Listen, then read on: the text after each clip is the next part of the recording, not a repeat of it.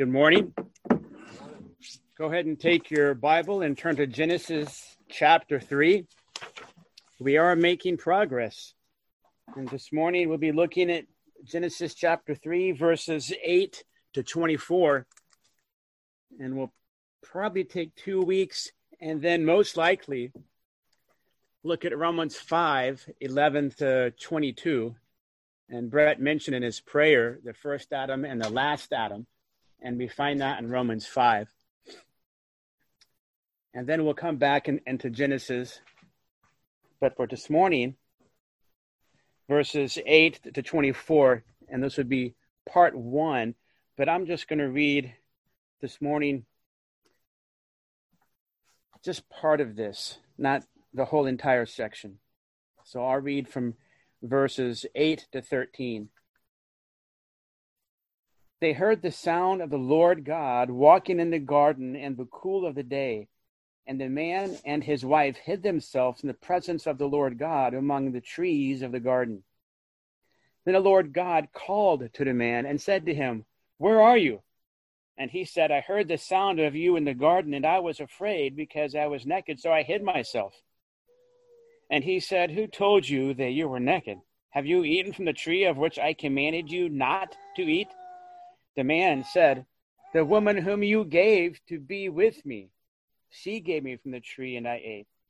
Then the Lord God said to the woman, "What is this you have done?" And the woman said, "The serpent deceived me, and I ate." Let's pray. Lord, we thank you that you are a fount of grace and life and light and glory. And now as we come to your word, we pray that you would open up our eyes that we could see your glory and even the glory of Christ within your word. And as we see your glory, Lord, as it says in 2 Corinthians 3:18, that we would be transformed ourselves from glory to glory and become more like you. May your Spirit work through your word in our hearts this morning. We ask this in Jesus' name. Amen. Has anybody ever said to you, "Don't do that, and if you do that, there's going to be consequences"? Has anybody ever said that to you? Perhaps you said it to your kids this morning. Kids, perhaps you've heard your parents say that this week. Some time ago, when my family and I, that is my parents and my brother, we were hiking in the Smoky Mountains. And there was this ravine. And I can remember, I thought the ravine was probably 100 feet deep. But now that I look back at it, it was probably 10 feet deep.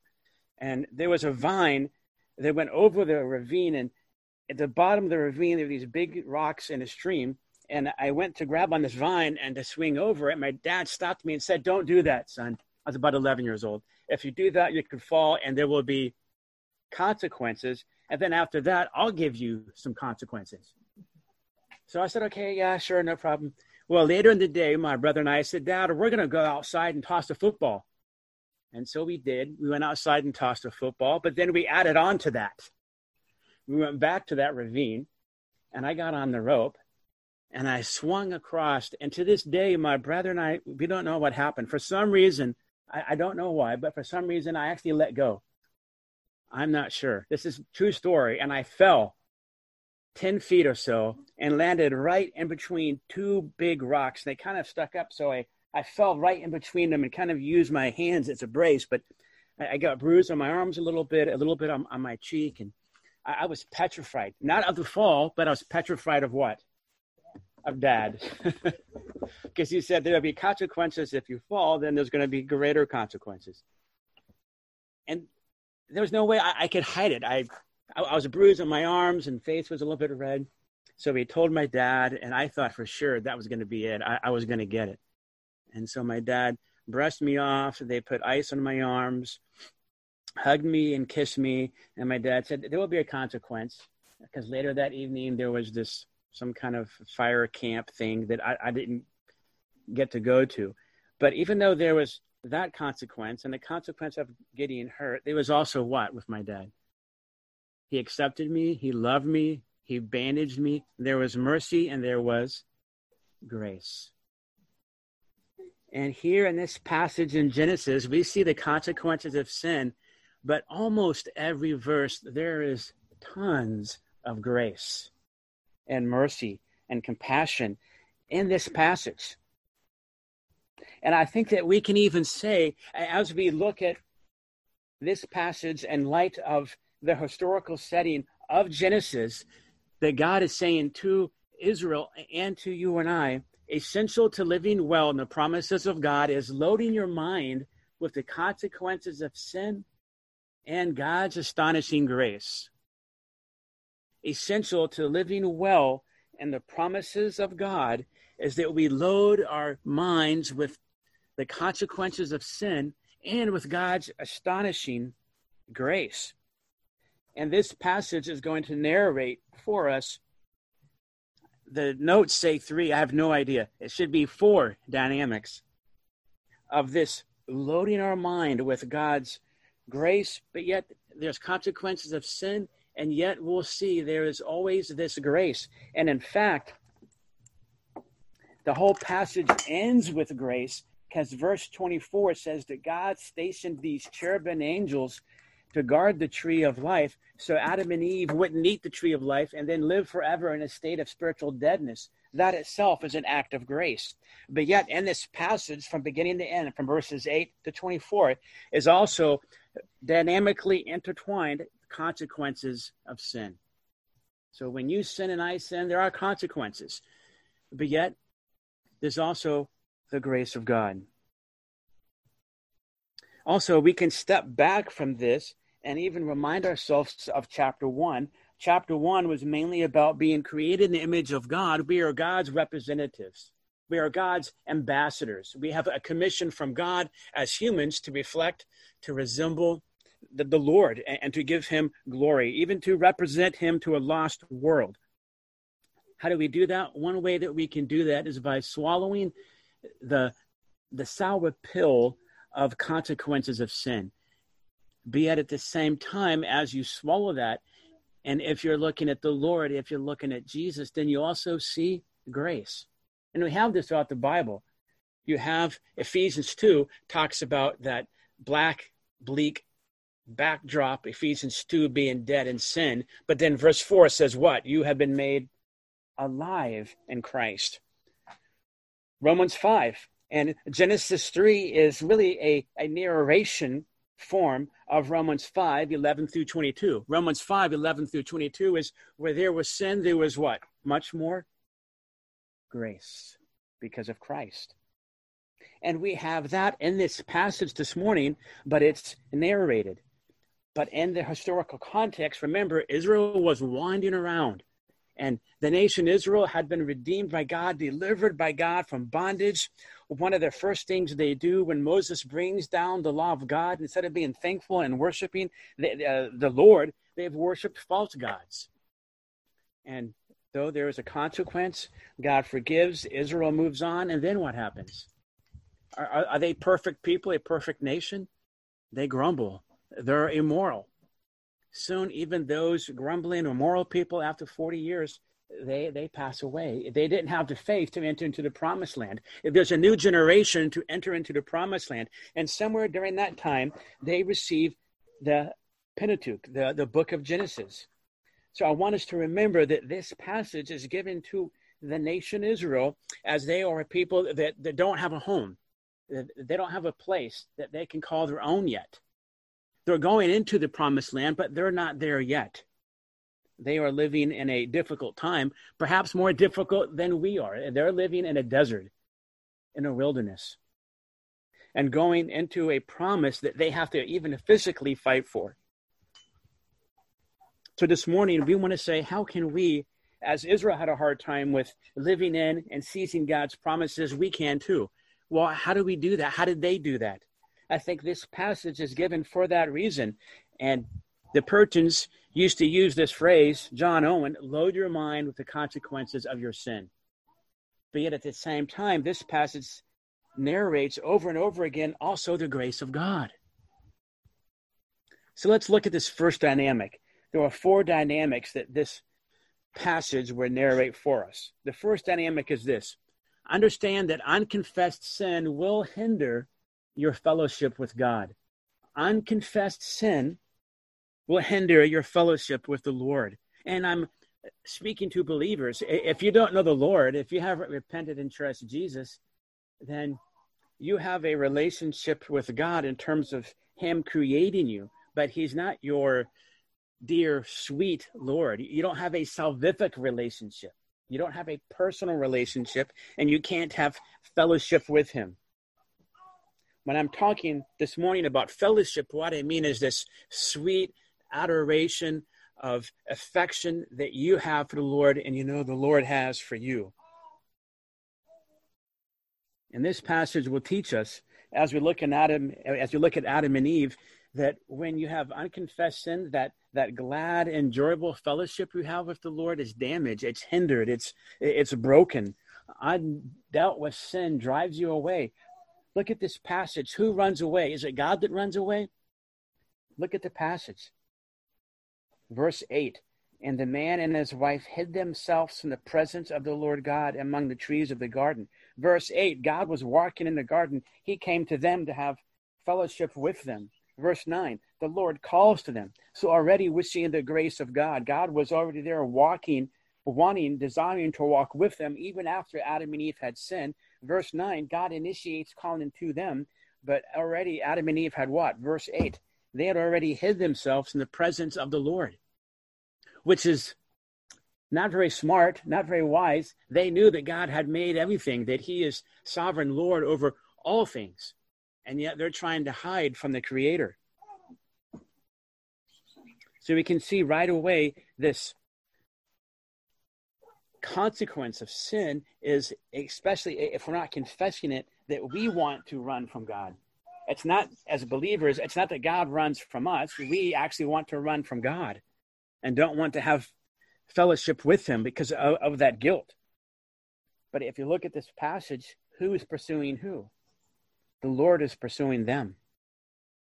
Now let's even more look at the details of this passage, and we can see several things. First, look at verse 8. This is what's called a theophany. That is, in the Old Testament, God appears. And here it's probably the pre-incarnate Lord Jesus Christ, most likely. And when you look at verse 8, it talks about they heard the sound of the Lord walking in the garden of the cool of the day. The cool of the day is this idea of a breeze. Often in the Middle East, it was toward the evening when you'd feel this nice, cold, or cool breeze. And it could be that this is later in the day where the Lord comes into the garden to have fellowship with the man and with the woman, with Adam and Eve. And what's implied here strongly is he's doing this to have fellowship with them. They heard the sound of the Lord walking. What would that mean? And there's a lot of speculation, but nobody knows for sure what that means, that they heard the Lord God walking. Was the Lord humming? Was he singing? Or is it simply referring to verse 9, the Lord is calling out to them? No one knows, but what we can say is that verse 8 and following is showing that God is initiating having a tender, affectionate relationship with Adam and Eve. He wants to spend time with them, and apparently that was the norm. But as we keep looking at the passage, in verse 8, they hid themselves. Why would they hide themselves? Well, as we look down, God calls out to them. And what does Adam say in verse 10? I was what? I was afraid. So soon after sin, Adam is what? Afraid. Of who? Of God. But it's not a godly fear. It's an ungodly fear.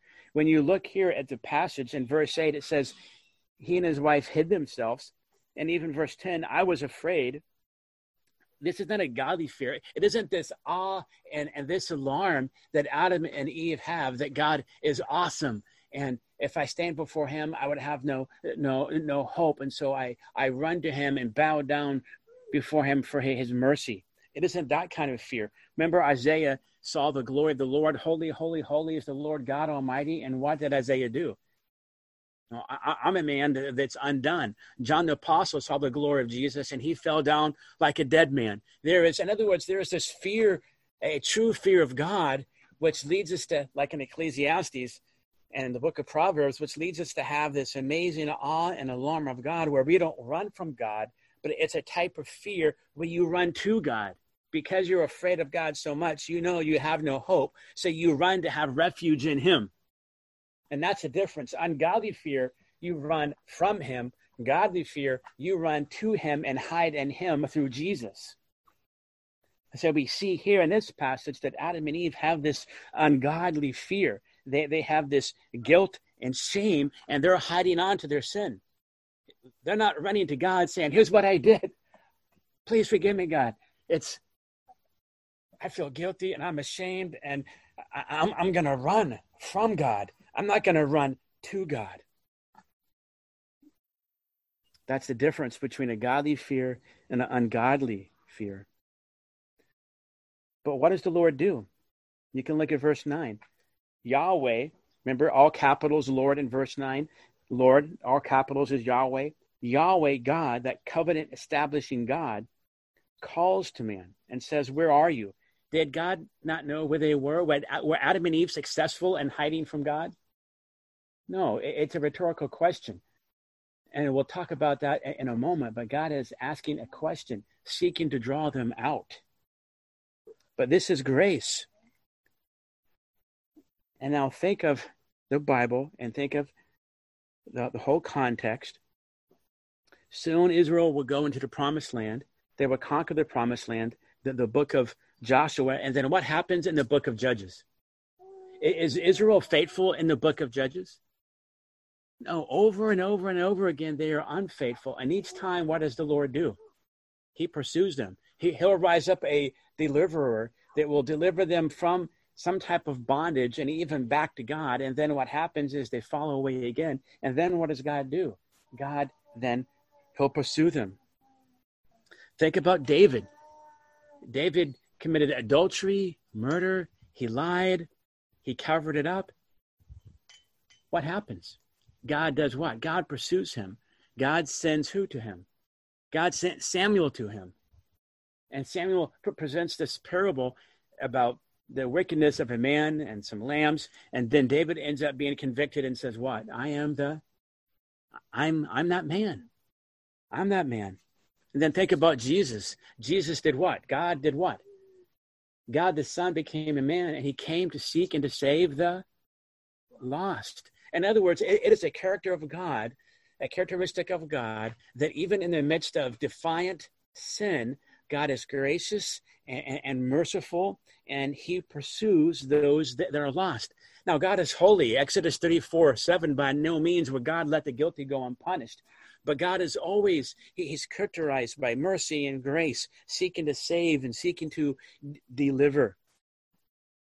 Even when Adam and Eve are running from God because of this guilt and because of this shame. Verse 10, I was afraid because I was naked. The whole idea of that is the idea of shame and feeling guilty. There was no reason for them to feel guilty and ashamed for having no clothes. First, it's only two people in the world. Second, they're married. And third, it's holy before God. But they were feeling selfish and sinful and exalting themselves. And so they felt this guilt and shame, which drove them away from God. And so God pursues them. And as I mentioned, when you look at this passage, look how God is shepherding them. And this again is the grace of God. God, he asked these questions, where are you? Verse 11, who told you this? Verse 13, what is this you have done? The Lord could have come in, and he could have came with a bolt of lightning.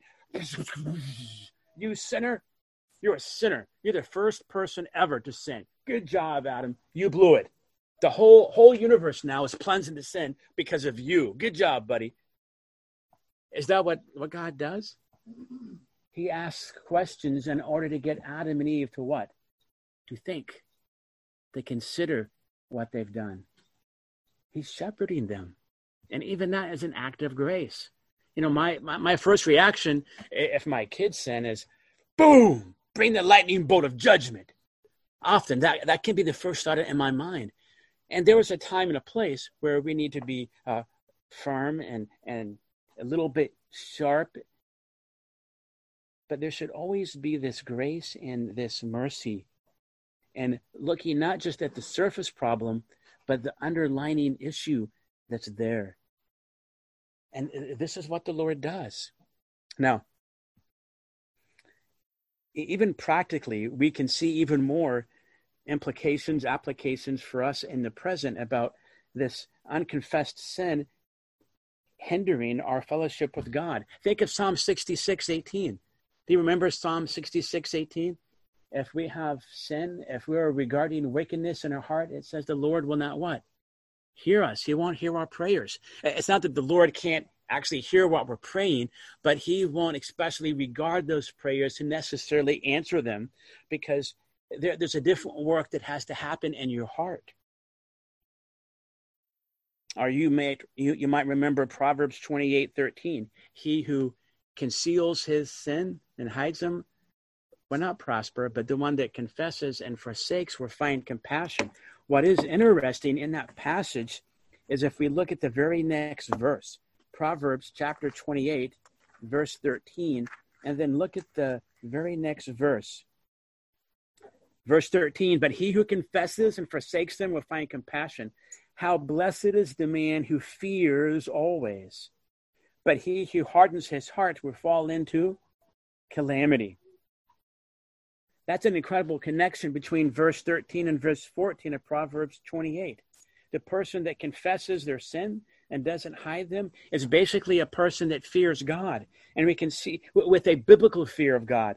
And going back to Genesis 3, we see that Adam and Eve didn't have this fear of God, of awe and alarm of who God was, because they didn't run to God and confess their sin. They ran from God, and then God had to draw it out of them. So for us, then, we want to be men and women as believers that are quick to confess our sin. We run to God, we run to Christ in order to confess what we've done.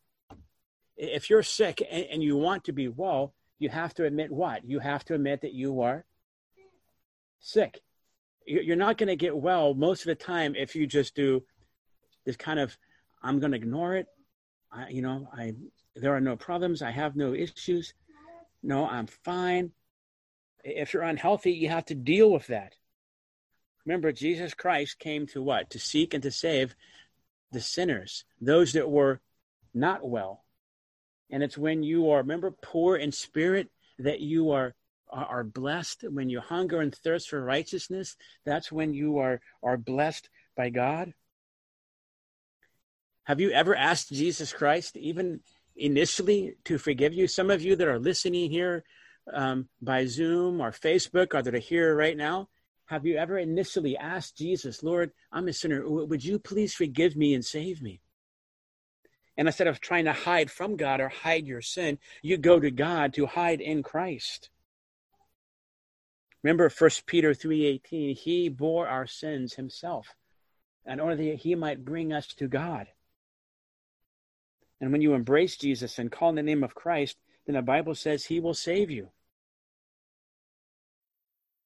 So the first dynamic that we must understand is this fellowship, not our relationship. The Bible says in Christ there is no condemnation, but this warm-hearted, glad, enjoyable relationship that we can have with God is maintained by confession of sin. Just remember Psalm 32. You remember Psalm 32, that the confessing Psalms of David are Psalm 32 and Psalm 51. David, for a while, he did not confess his sin. And listen to what he says in Psalm 32, verse 1. How blessed is he whose transgression is forgiven, whose sin is covered. How blessed is the man to whom the Lord does not impute iniquity, and whose spirit there is no deceit. Listen to verse 3. When I kept silent about my sin, my body wasted away through my groaning all day long. For day and night your hand was heavy upon me. My vitality was drained away as if the fever heat of summer. David is miserable, absolutely miserable, when he doesn't confess his sin. And then verse 5, I acknowledge my sin to you, and my iniquity I did not, what? Look at verse 5. I did not hide. I said, I will confess my transgressions to the Lord, and you forgave the guilt of my sin. Adam and Eve did not immediately confess their sin, and David did not either. David had to have Samuel come to him and confront him. Adam and Eve had to have God confront them. Praise God that he pursues us. But this enjoyable fellowship that we can have with God can be severed if we don't confess our sin. Even there are emotional and physical problems that we can have in our life because of unconfessed sin. And I think that can happen a lot of times. As we keep looking at this true story, this story of origins, then we see this second dynamic. And the second dynamic to always, we want to load our mind with, there are consequences when I sin. Yes, the penalty of sin is borne by Christ on the cross. I don't have to go to hell. The power of sin I have right now, so I can overcome temptation and sin. And one day, the very presence of sin will be gone forever in my life when I'm in heaven of Jesus. Praise God. But the Bible still says, what you sow is what you what? Reap. And there are times when God may be gracious and not allow us to fully reap what we've sowed. But there are other times God is going to allow you to reap what you've sowed, so you can learn not to do it again. And we see that in Hebrews 12:5, right? That God will discipline, chastise those he loves. But it's always done in love. But there is this second dynamic now that we see, and the second dynamic is we should be rejecting the idea, the practice of blame shifting. Reject blame shifting.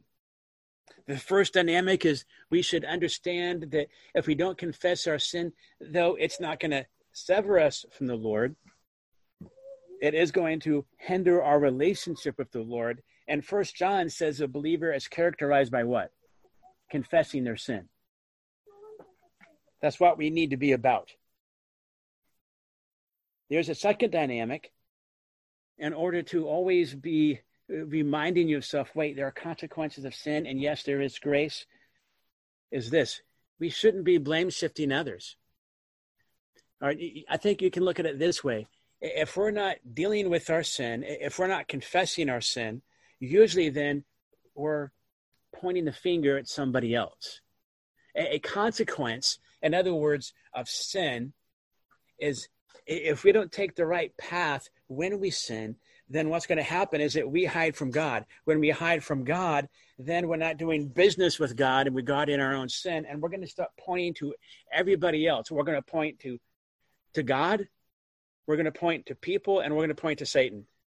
If we ourselves are not willing to say, Lord, I blew it, it's my fault, I'm going to say or imply, God, it's your fault, it's this other person's fault, or the devil made me do it. It's the state's fault. It's somebody's fault, but it's not my fault.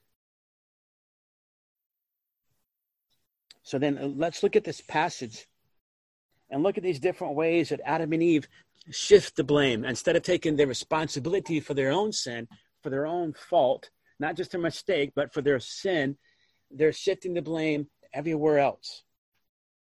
And first, they blame God. So we want to reject blame shifting our sin, our responsibility to somebody else. We want to reject that by first not blaming God. And maybe you would say, I would never blame God for my sin. Well, look at this passage. Look at verse 12. The man said, right, God confronts Adam in verses 9 through 11. And then the man said to God, the woman whom you gave to be with me. And that's the key phrase. The woman you gave to be with me. She gave me from the tree and I ate. So Adam really is blaming the woman and blaming God, but not even blaming himself. And again, we might say, but I'm not Adam. I would never blame God for my sin.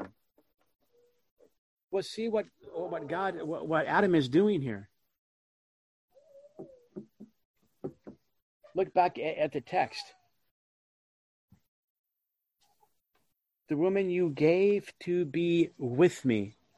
And it's not that Adam's doing this. It's not that Adam is saying, God, you sinned and it's your fault. But he's very subtle. He's very, in a sense, clever. And maybe he's not even intentionally trying to do this. In other words, he's not maybe even thinking it out logically in his head. He's just, whatever comes into his mind, but it reveals his heart. He's basically saying, God, if you really think about it, it's your fault because you gave her to me. It's like if my dad gave me a car and said, don't speed. And then I got in the car and I sped and I got a ticket. And my dad said, you got a ticket. How could you get a ticket? It's not my fault. You gave me the car. Same thing is what's happening in this passage. Adam is saying, she was your gift. You gave her to me. So aren't you a little bit responsible?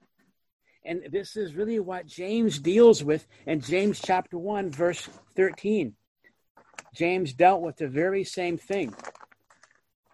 And it's a tremendous passage in James chapter 1.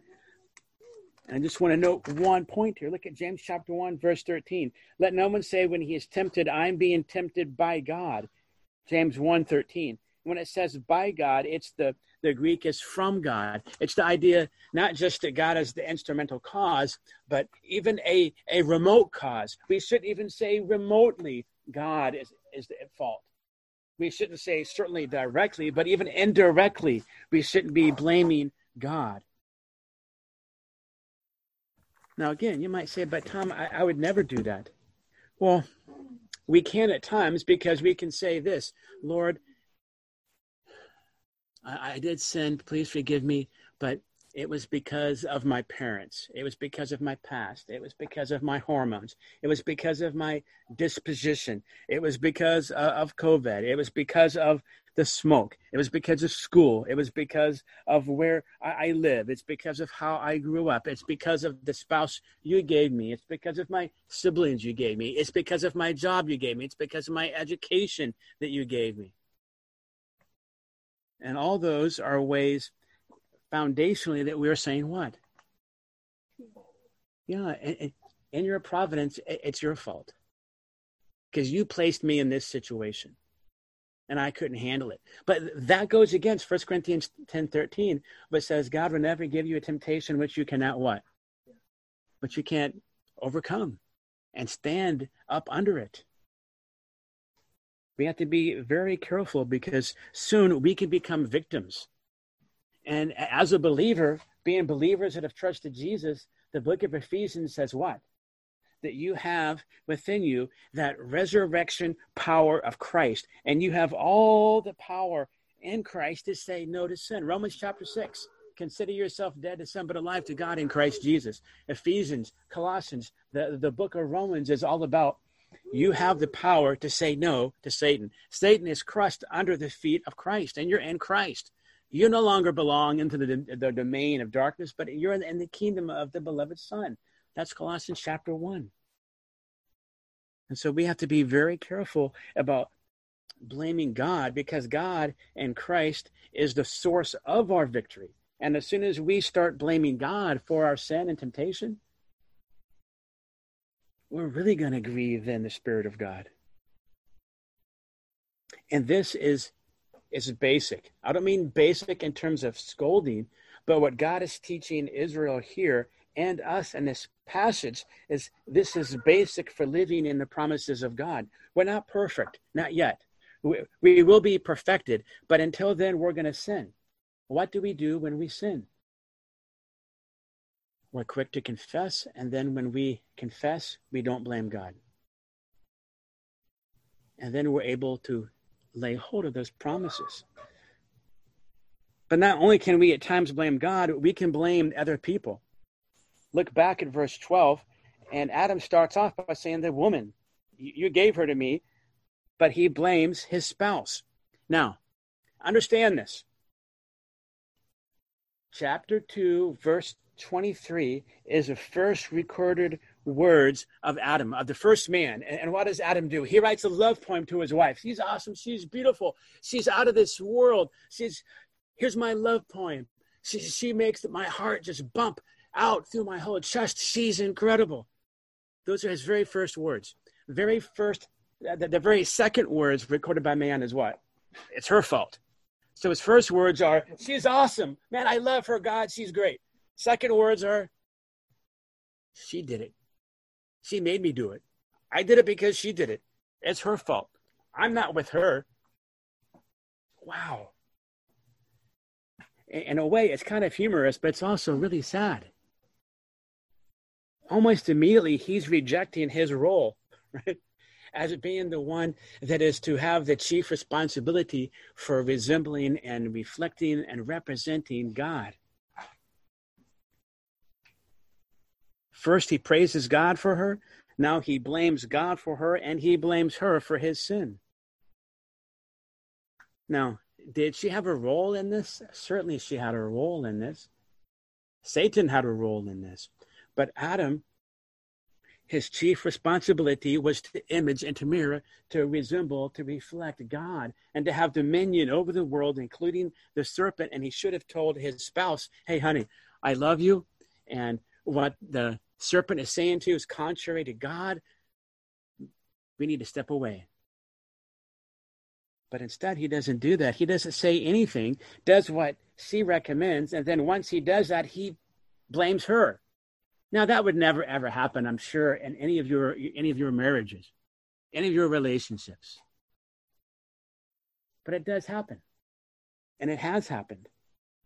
And maybe it's not a spouse. Maybe it's a friend. Maybe it's a parent. Maybe it's an enemy. But we can always find somebody to blame. It's easy to find somebody else to blame.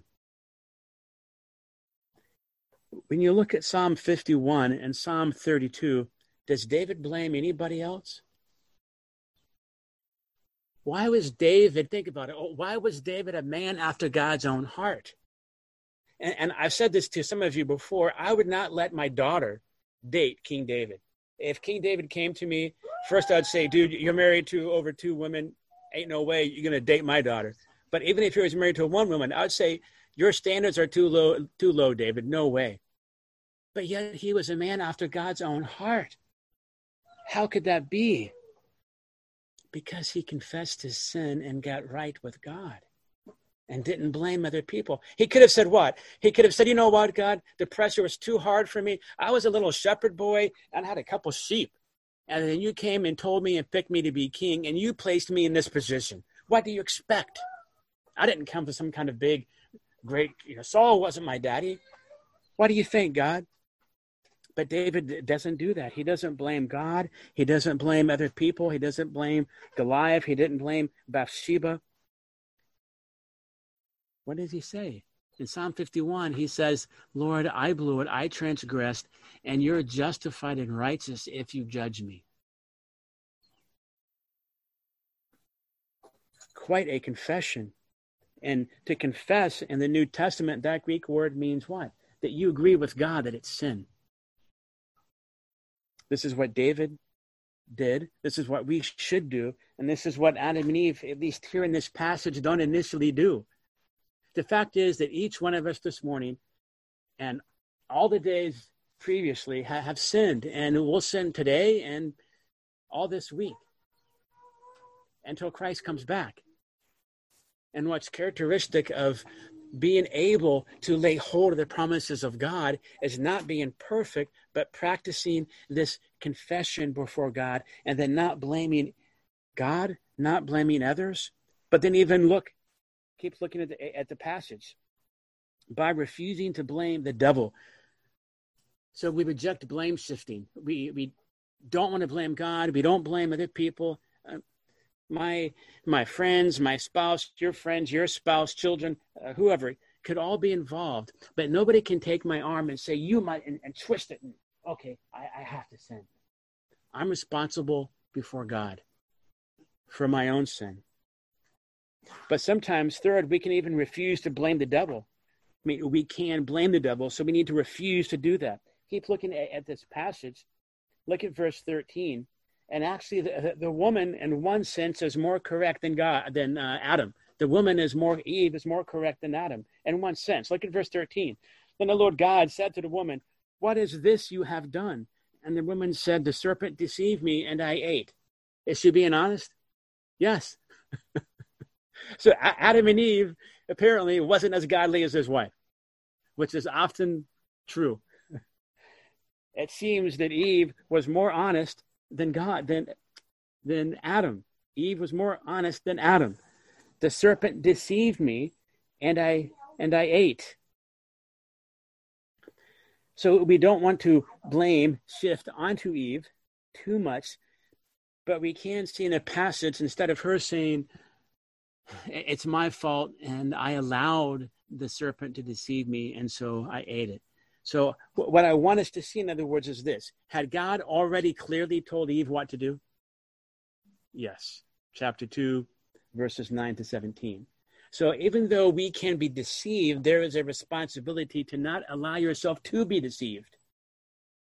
In other words, 1 Timothy chapter 2 and Genesis is not saying this. Eve was not as smart as Adam, and that's why she fell. It's not saying that. This passage isn't saying Eve was less wise than Adam, and that's why she fell. No. It's more of the fact that Adam deliberately and intentionally disregarded and totally went for it. Eve was deceived, but there's a culpability in being deceived because God's word was clear. And she needed to be, and we need to be clear and careful about blaming the devil. Especially as a believer, because you have power of the devil, right? 1 John 4, verse 4, greater is he that's in you that's in the world. But too often we can be like Flip Wilson. Who remembers Flip Wilson? Maybe two people. Four. Yes, Flip Wilson is in 5, like an auction. Is an old comedian that I know some of you remember. And he used to say what? The devil made me do it. And if we're not careful, we can be like that. And that's the direction of where Eve's confession is going. We want to seek by God's grace to have that confession of David, where when he's confronted by Samuel, I'm the man. We don't want to take as long as David did. By God's grace, maybe we never do what David did. But we want to have that grace and that commitment as quick as possible to run to God and say, I did it, Lord. It's me. It's my fault. Does Satan have a role to play in our temptation? Sure, he does. But especially as believers, my confession is not agreeing that the devil is wicked and he causes people to be tempted. My confession is not saying this person had a role to play in my sin. Satan had a role to play in my sin. God, you might have had a role to play in my sin. That's not confession. And sometimes, to be honest, even when we confess our sin to our spouse or to our parents or to our kids or friends or to whoever, we can say what? If we're not careful, we can say, you know what, honey, I did this sin. Please forgive me. But it's because I did this sin at work, but it's because the boss did. And if we're not careful, we can still give all kinds of excuses. There are a lot of reasons for sin. And there's a lot of temptations and things and roles that people play. And it can be very complex or it can be very simple. But the core factor is what? I sinned because, what does James say? I wanted something. I had a lust. I had a desire, whatever that might be. And I listened to it in my heart and I pursued it. And so we don't practice blame shifting, but rather we run straight to Christ and say, Lord, it's my fault. So we don't have that no fault insurance. With God, you can't say, Lord, I purchased no fault insurance because I have my Bible and I went to church, so I have no fault insurance. It doesn't work with God. It doesn't go that way. Instead, we need to take, brothers and sisters, blame shifting and throw it into the waste bin. Just get rid of it. And instead we point to ourselves and say, it's my fault. I was the one. And I'm reminded of that passage in James and in the New Testament from the words of Jesus. God's opposed to the proud, but gives grace to the humble. We want to be humble men and women that humbly say, Lord, I blew it. And it's my fault. I am the man. I am that woman. Living and thriving in God's promises, in other words, it doesn't require perfection. If it did, nobody could live in God's promises except for who? Except for Jesus. Living in God's promises really requires contrition over sin. And Adam and Eve had this ungodly fear, not a godly fear in which they were contrite and broken because they were hindering their relationship with God. They felt ashamed. And instead of running to God to get right, they are running from God, which is a huge difference. We run to God through Christ. The Bible says the blood of Jesus will cleanse you. That's cleanse you from all sin. But you have to run to Christ. Load your mind with the fact that the consequences of sin is bad, but God's grace is much, much greater. Remind yourself of sin's consequences and even more of God's incredible grace. Let me close with this passage from Romans 5, and I'm not going to read it all, but I think it sums up the thrust of this passage in Genesis. Again, if we want to live well in the promises of God, and I think this is the core of this passage in Genesis, if we want to live well, trusting and seizing promises of God, not just living, but thriving in the promised land, thriving in our own life, then we must always remember, I'm saved by grace and I'm kept by grace, but there are consequences to sin, and yet God is gracious. Romans chapter 5, and I'm not going to read the whole passage, but I want to start in verse 18. So then, as through one transgression there resulted condemnation to all men, even so through one act of righteousness there resulted justification of life to all men. For as through the one man's disobedience the many were made sinners, even so through the obedience of the one the many will be made righteous. The law came in so that the transgression would increase. But where sin increased, grace abounded all the more. So that as sin reigned in death, even so grace would reign through righteousness to eternal life through Jesus Christ our Lord. Where transgressions increase, grace increases. And when we sin, praise God that God can take that and use that to drive us where? To drive us to himself. Maybe this morning, you need to get right with God about something. In a sense, we all do. But maybe it's been a while since you've really spent time in confessing your sin.